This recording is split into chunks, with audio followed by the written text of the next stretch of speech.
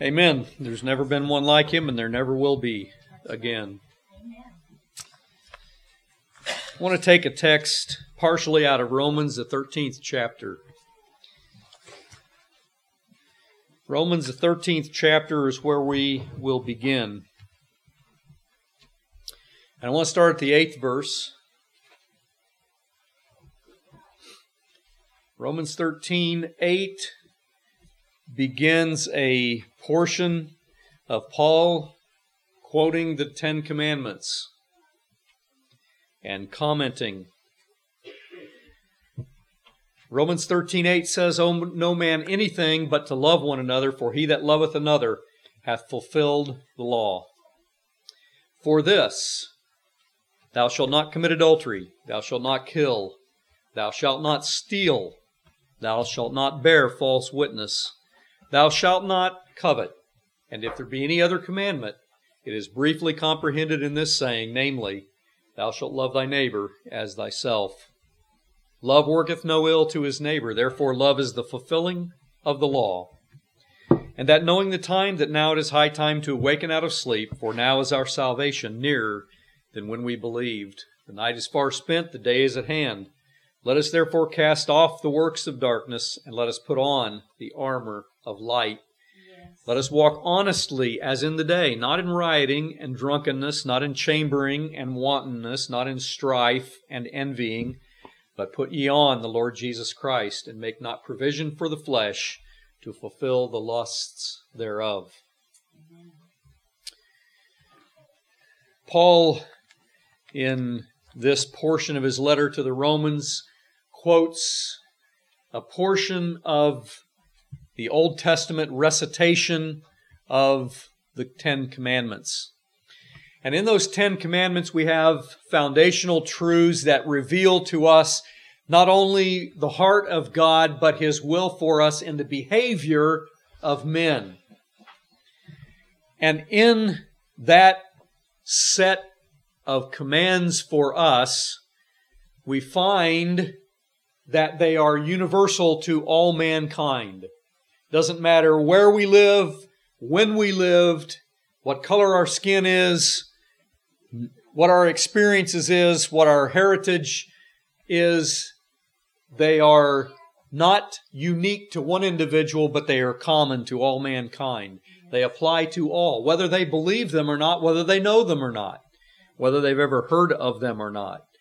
And they are a reflection not only of the will of God, but they're also a reflection of the heart of man.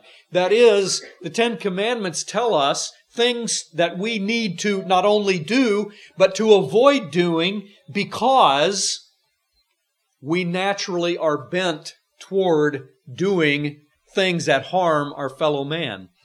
And Paul in Romans here, he says after he recites the commandments in the 10th verse or in the 9th verse, he says in verse 10, "Love worketh no ill to his neighbor. Therefore, love is the fulfilling of the law." So Paul reveals the intent of God in the Ten Commandments, in that we are to work no ill toward our neighbors. That is, we are to care about the welfare of our neighbors as we do ourselves. That's why one of the commandments is, "Thou shalt love the Lord thy God with all thy heart, mind, soul, and strength." And the second, which Jesus said was like the first, "Thou shalt love thy neighbor as thyself." And Paul says, "Love worketh no ill to his neighbor. Therefore, love is the fulfillment of the law." And so we find in the Ten Commandments God's will and a revelation of the heart of man. Okay? So I want to go back into the Old Testament. You'll find the recitation of the Ten Commandments in the 20th chapter of the Exodus. I'm going to go back there and read those. The 20th chapter of the Exodus. And it begins in verse 1 saying, "And God spake all these words, saying, I am the Lord thy God, which have brought thee out of the land of Egypt, out of the house of bondage."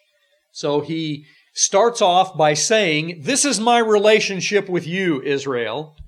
My relationship is that I am your God, And my relationship with you is that I cared for you and loved you such that I brought you out of bondage, out of slavery, into a place, or I am going to do so, into a place that you can call home, that you can call your own.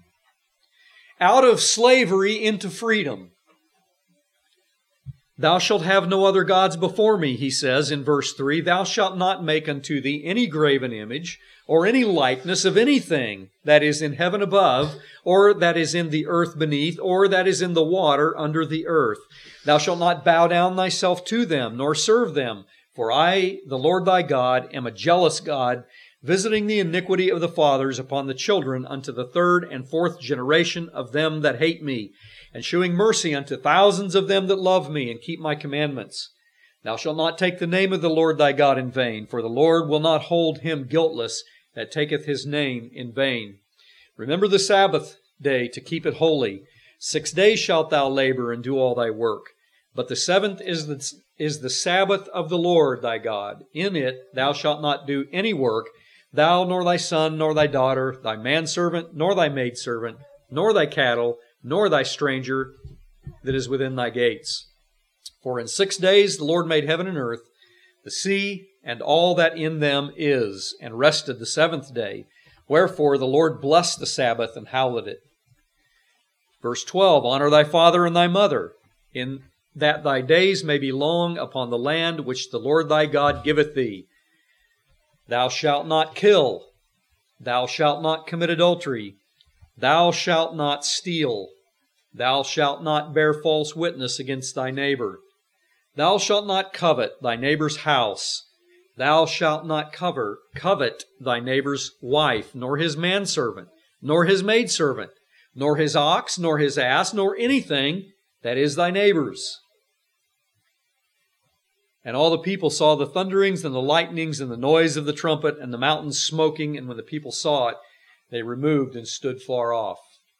We'll stop reading there.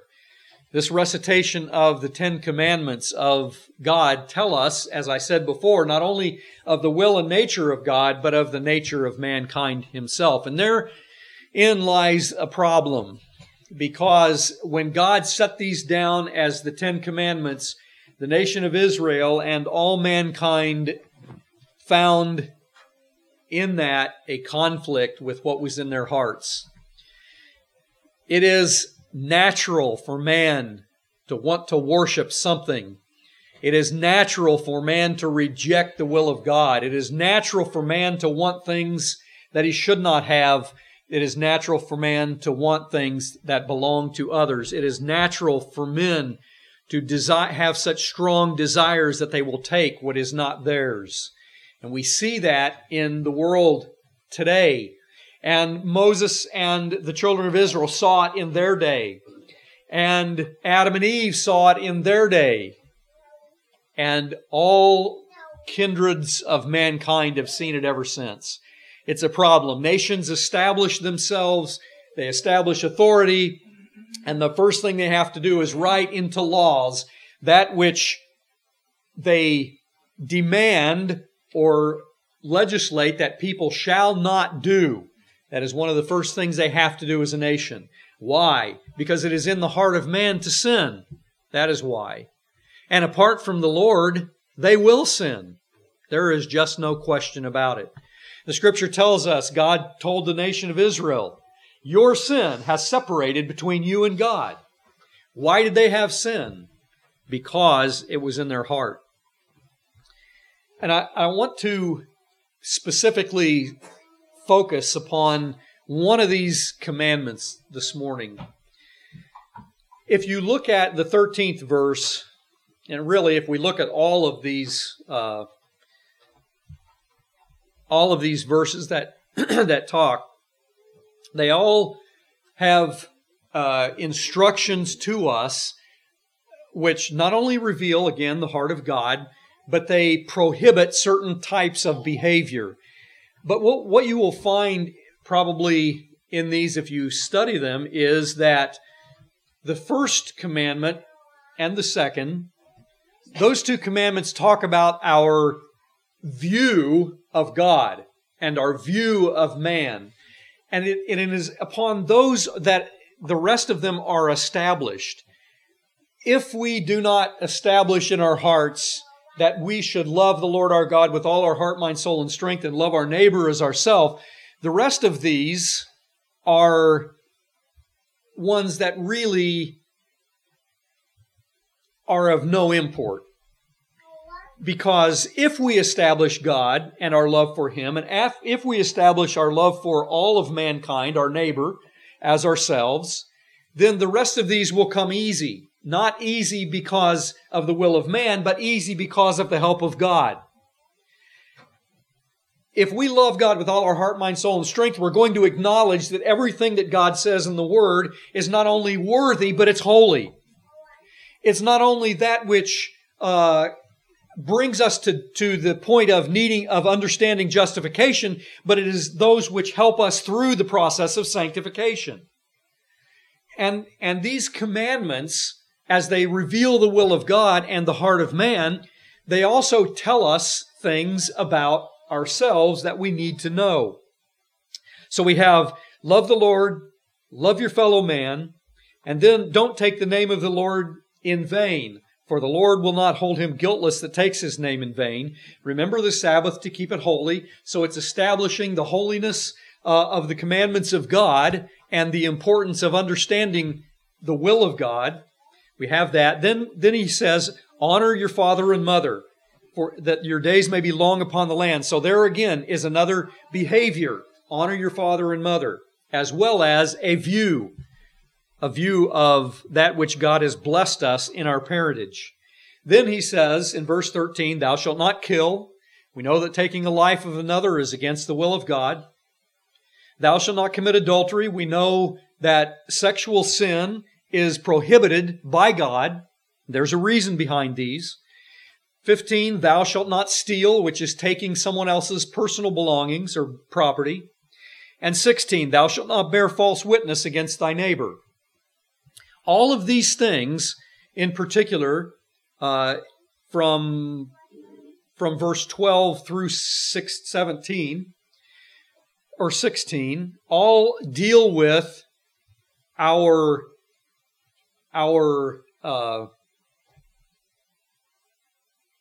taking something, if you will, from someone else that does not belong to us. Okay? So honor your father and mother. If you do not honor them, you are taking something from them which they deserve. Even though, and praise God, I think most of us in here have had parents who have been those that honor the Lord, that honor God, that recognize and are justified people. Not all people do. And we might struggle to honor them. But the Lord in this commandment says, honor them. Not because of what they do, but because of who they are. And because when we recognize father and mother, we recognize a truth of God, that He is our Father, and that there is honor due to Him. So then, thou shalt not kill, commit adultery, steal, and bear false witness. Then you come to the last one. Thou shalt not covet. Thou shalt not covet. If you look at all of these other ones, they are predominantly prohibitions against certain types of activity, of behavior. Thou shalt not covet is a prohibition on, if you will, a thought. You think about that. Killing, committing adultery, stealing, and bearing false witness are all activities. Even the refusal to honor father and mother is an activity, is a sinful behavior. But coveting is not a behavior. It is a mindset. It is a thought. It is a desire. And he goes on and gets explicit in this. Thou shalt not covet thy neighbor's house, his physical belongings, that which he has worked for and earned, perhaps, his house. And then he says, thou shalt not covet thy neighbor's wife. That's not something that he necessarily worked for and purchased, although in that day and age there was a dowry. But he goes on, thou shalt not covet his wife. nor his manservant, nor his maidservant, nor his ox, nor his ass, nor anything that is thy neighbor's. So it's all encompassing. The point of that is not that these half a dozen things that your neighbor has, you should not covet, but everything that he has, you should not covet. And the interesting thing about this word covet, we think of it as something that we want. But it goes even deeper than that. It is a commandment that prohibits thoughts or desires, but it goes to the point of wanting something so badly that we seek to have that which belongs to someone else. We could possibly say, well, wow, my neighbor built a new barn and I would love to have that barn. Is that action wrong? I believe God can differentiate between the point of, wow, I would like to have a barn like that, and I'm going to work to the point where I would like to build a barn like that, to have room for my livestock, my hay, my farm implements, whatever it might be. And it doesn't go to the point of coveting. But when we are willing to do our neighbor ill in order to get what he's got, to take what he's got away from him, maybe we undermine him in some way, and with a desire to have what he's got, to take it for our own, that becomes covetousness. Yes.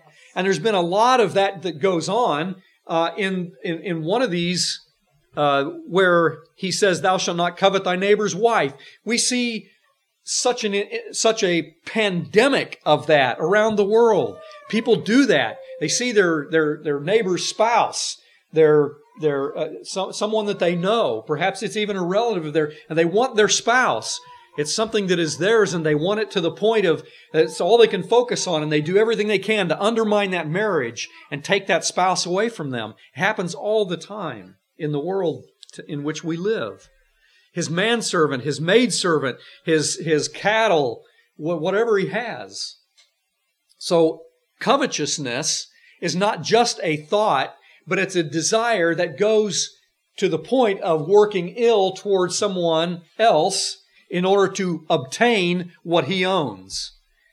And if you think about this, you find that this commandment covers the previous ones. What are the previous ones? Thou shalt not kill. The motivations for taking someone's life, and I suppose you could make exceptions to this and say there are people who are mentally deranged who take people's life because they don't even really have a reason. But killing oftentimes is in an attempt to get something that someone else has. Thou shalt not commit adultery. Obviously, thou shalt not covet thy neighbor's wife. Covers that particular one. Thou shalt not steal. Obviously, again, you see something that someone else has, they own it, you want it, you take it. That's stealing. And then thou shalt not bear false witness against thy neighbor. Sometimes we lie about something in order to cover up that which we have done. Adultery, killing, stealing, whatever it might be. This is the human condition. And so covetousness goes back and affects all of those things. It is a part of each of those other sins. So I want to look at some other scriptures now which talk about this concept. And you can see this behavior. And I want to point something else out about it as we go along. But if you go back to Genesis, the 3rd chapter, you see in the very beginning, I mentioned Adam and Eve. Adam and Eve in the 3rd chapter of the Genesis. We pick this up at the first verse. It says, "Now the serpent was more subtle than any beast of the field which the Lord God had made. And he said unto the woman, Yea, hath God said, You shall not eat of every tree of the garden? And the woman said unto the serpent, We may eat of the fruit of the trees of the garden, but of the fruit of the tree which is in the midst of the garden, God hath said, Ye shall not eat of it, neither shall ye touch it, lest ye die. And the serpent said to the woman, Ye shall not surely die. For God doth know that in the day ye eat thereof, your eyes shall be opened, and ye shall be as gods, knowing good and evil. When the woman saw the tree was good for food, and that it was pleasant to the eyes, and a tree to be desired to make one wise, she took the fruit thereof and did eat, and gave also unto her husband with her, and he did eat. Here is the point. Only evil comes of covetousness. You cannot covet and have any outcome from it except evil. There is just no other possibility. Coveting something to the point where you are willing to work ill toward your neighbor cannot result in any good activity in your own life. And so Eve, she sees this fruit, and whose was the fruit? It was God's. He said, "This is my tree in the middle of the Garden of Eden. Do not take of that fruit." It belonged to him, and he prohibited them, Adam and Eve, from taking and eating of that fruit. It was his. And he said, "It is mine, you shall not have it." And what happened? Eve was convinced otherwise, and she saw it, and it was God's, and she knew it was God's, and she wanted it, and she desired it to the point where she was willing to take what was God's and consume it upon her own lust. And thereby sin entered into the world, and it has caused unbelievable, unimaginable, endless grief, pain, sorrow upon mankind ever since. Adam and Eve experienced the evil that comes from covetousness. I want to read just an excerpt from the book of Joshua. In the book of Joshua, we'll turn to the 7th chapter. And this is just a microcosm, again, of what happens when covetousness is given its head and what happens to people who experience it and those around them. Chapter 7 of Joshua. So the children of Israel had gone into the out of captivity in Egypt. They crossed the Red Sea. They went into the desert. They doubted God's word, and He said, "You're gonna march around in this desert. You're gonna live here for 40 years until such time as this generation passes. And when that's over, you're going to go into the land that I promised." And this is part of the experience of going into the promised land. On their way into the promised land, they had a mighty victory at Jericho where they marched around the city walls. These walls were high, they were thick, they were impenetrable, and God knocked them down for them. They had this massive victory at Jericho. It was unbelievable. Okay? So they come off of this massive victory and they're all flying higher than a kite. And next in their way was a small town called Ai. And the spies went and looked at it and said, "It's a small place. We can do away with it. It's no problem. Just send a few thousand men to Ai. Take it over. They'll be out of the way. We can go on past them." They send a few thousand men, and they absolutely got slaughtered. Why? Well, this chapter talks about that. In the 7th chapter, verse 6 says, "And Joshua rent his clothes and fell to the earth upon his face before the ark of the Lord until eventide, he and the elders of Israel, and put dust on their heads. And Joshua said, Alas, O Lord God, wherefore hast thou brought this people over Jordan to deliver us into the hand of the Amorites, to destroy us? Would to God we had been content and dwelt on the other side Jordan. O Lord, what shall I say when Israel turneth their backs before their enemies? For the Canaanites and all the inhabitants of the land shall hear of it, and shall environ us around, and cut off our name from the earth. And what wilt thou do unto thy great name? And the Lord said unto Joshua, Get thee up, wherefore liest thou thus upon thy face?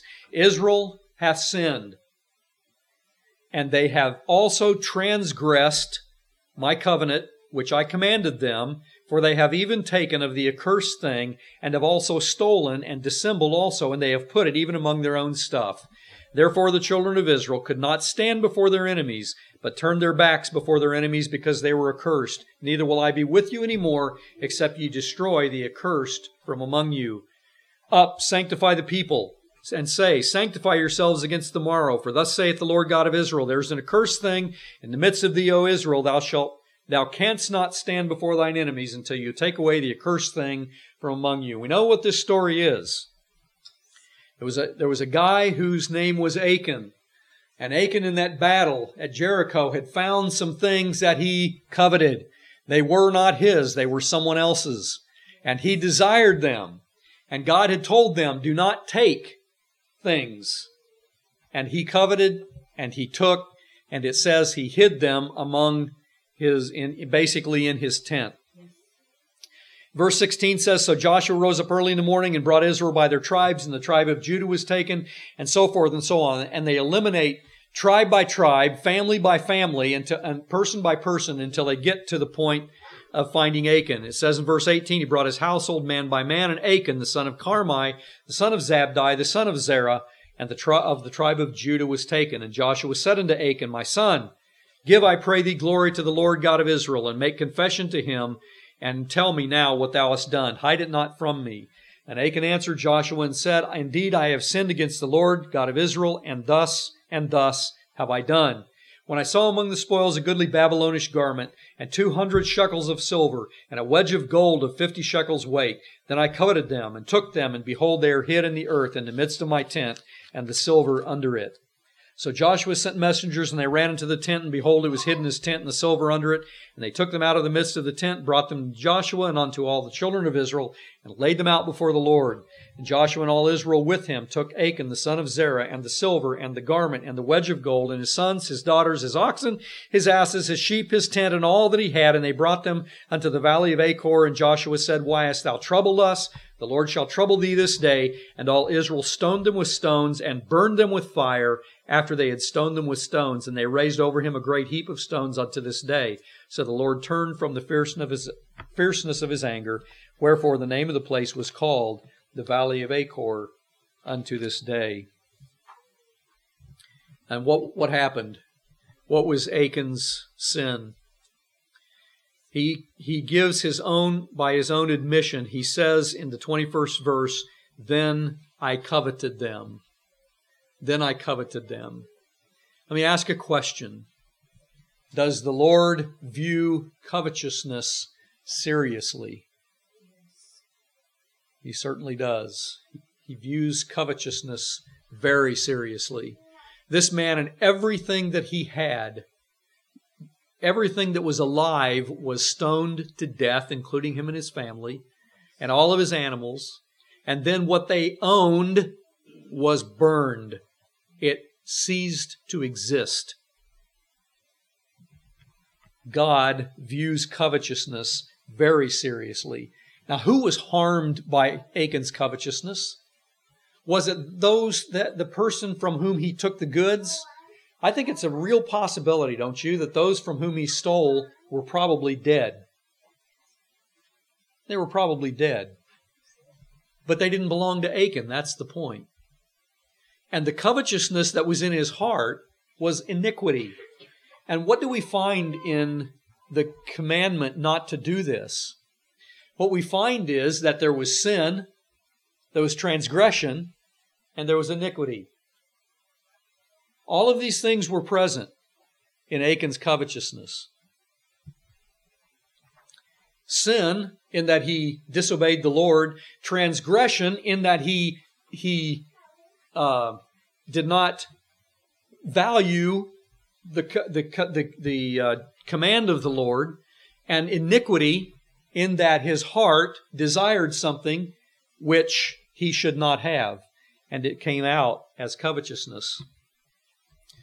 We have a somewhat similar story in 1 Samuel. I want to look at that very quickly as well. 1 Samuel.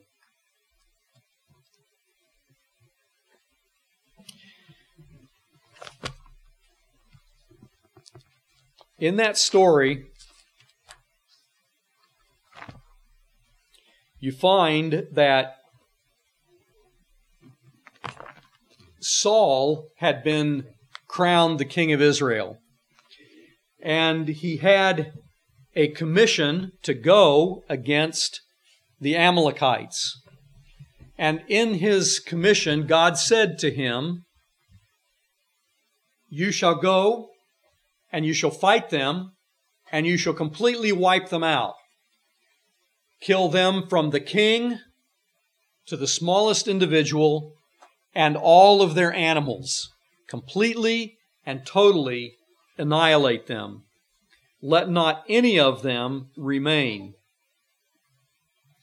Now, what you find is that Saul's obedience was incomplete. And that's found in the 15th chapter of 1 Samuel. 1 Samuel, the 15th chapter.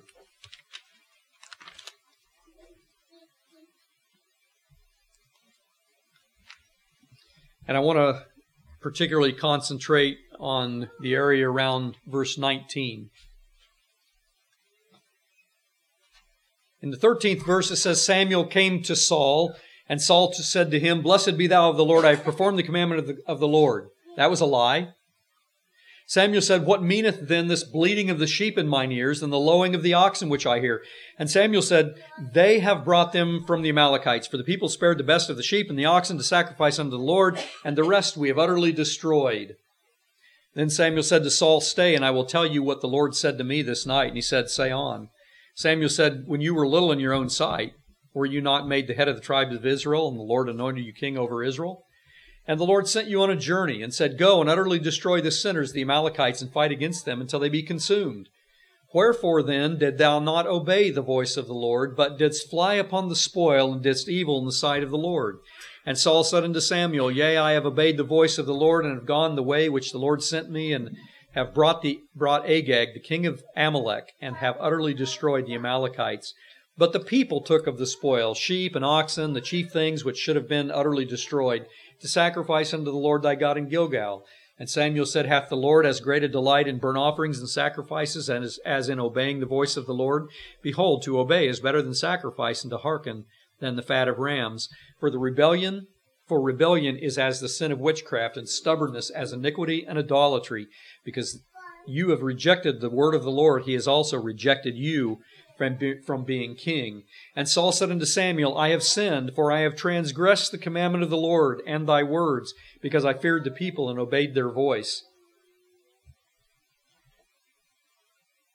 So in this story, Samuel, as he comes to Saul, points out that it is much better that we obey the Lord than to give sacrifices to him. In fact, obedience to God is the best sacrifice that there is.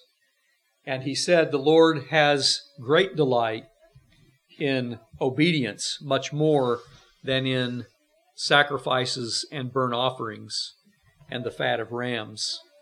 For the rebellion is as the sin of witchcraft, and stubbornness as iniquity and idolatry. Because thou hast rejected the word of the Lord, he hath rejected you from being king. Verses 23 and 24 have those three things again: iniquity, transgression, and sin. Covetousness envelops all three of those, if you think about it. God wants obedience. Love the Lord your God with all your heart, mind, soul, and strength, and love your neighbor as yourself. Who was harmed by Saul's incomplete obedience, or to put it another way, his disobedience? Who was harmed? Well, the Amalekites were completely wiped out. They were all dead. Their possessions, it seems like, were up for grabs, right? So what was wrong with bringing some of them back? They robbed from God. They robbed from God obedience. He wanted their obedience, and they robbed God of that. And it was a hard lesson for Saul, because Saul lost his kingship over it. Samuel told him, you have lost your kingship because of your disobedience to God. And Saul acknowledged to Samuel that he had done that, and he said, I have transgressed and sinned.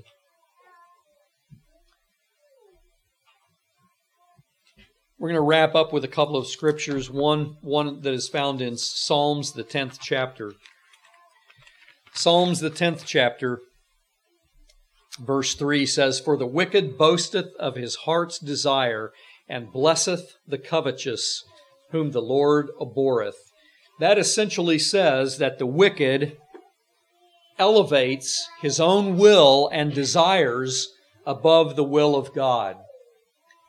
And from that springs covetousness. When we don't have the Lord our God as our first love, if Christ is not our King and our first love, then we elevate our own will above His. And when we do that, we open ourselves up to sin, to transgression, and to iniquity. And the writer of the psalm here says, "The wicked boasteth of his heart's desire, and he blesseth the covetousness of his own heart." And the Lord abhors that. He is the focus of his own will. I want to go back to Hebrews, the book of Hebrews, in the 13th chapter, rather.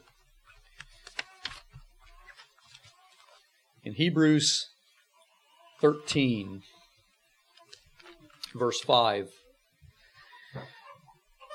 Let your conversation, that is, let your life, your lifestyle, let your conversation be without covetousness, and be content with such things as you have. For He hath said, I will never leave you nor forsake you. What is the point of this? Covetousness also has as a component a lack of faith in the providence of God. It has as an element of it a lack of faith in the providence of God. When we say we want something that someone else has, it sometimes means that we don't think God has provided enough for us. We need something more to really be happy. The Scripture indicates that God will give us everything we need to be happy, but we have to recognize that the blessings of God are sufficient, and therein lies the trouble. In this particular verse, let your conversation, your lifestyle be without covetousness and be content. So a lack of covetousness comes from contentment, or you might say a lack of contentment comes from covetousness. Think about it. Next time you desire something so strongly that you might be willing to work ill towards someone else. I want to back up to 1 Timothy, the book of 1 Timothy. In 1 Timothy, the 6th chapter, beginning at verse 6. But godliness with contentment is great gain, for we brought nothing into this world, and it is certain we can carry nothing out. And having food and raiment, let us be therewith content. But they that will be rich fall into temptation and a snare, and into many foolish and hurtful lusts, which drown men in destruction and perdition. There again, that lack of contentment that Paul talks to Timothy about. Godliness with contentment is great gain. So a lack of contentment often gives root to covetousness. Colossians, the 3rd chapter, verse 5, points out something very important about covetousness. Colossians 3, verse 5. Mortify therefore your members which are upon the earth, fornication, uncleanness, inordinate affection, evil concupiscence, and covetousness, which is idolatry. Idolatry. When we don't love the Lord our God with all our heart, mind, soul, and strength, and we don't love our neighbor as ourselves, covetousness gives rise to the possibility of working ill toward our neighbor. And Paul says to the Colossians that it is idolatry, that we focus on something to the point that we replace our love of God with our love of this thing, whether it's money, whether it's our neighbor's spouse, whether it's our neighbor's stuff, whatever it might be, their education. It can go to almost anything that we desire to have and take away from someone else. And as Paul talks to the Colossians, he says to them, be very careful, because it is idolatry. I want to wrap up then in 1 Corinthians, the 6th chapter. 1 Corinthians, the 6th chapter, and the 10th verse. Well, let's back up to the 9th for a complete thought. Know ye not that the unrighteous shall not inherit the kingdom of God?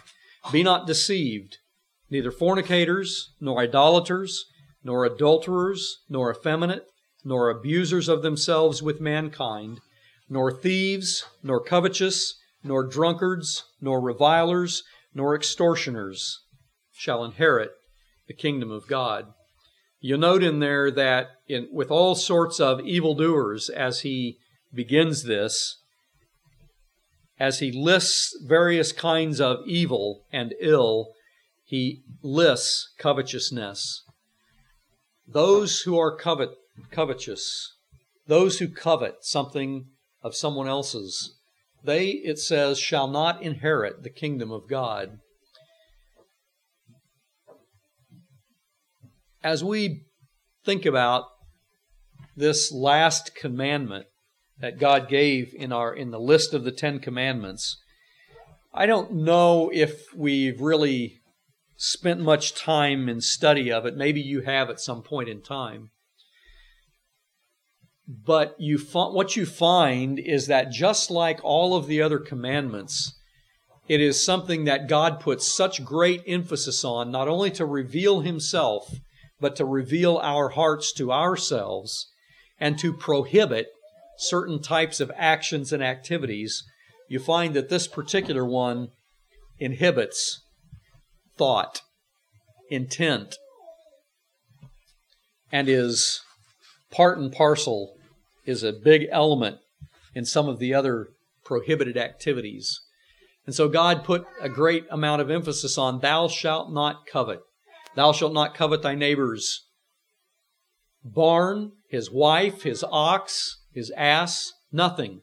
Don't covet anything of anyone else's, because it will only result in great evil to someone else and to ourselves. And the Bible is replete with stories and illustrations that bear this out. May God help us to be a people who are content with what we have and bless the Lord every day for it, is our prayer.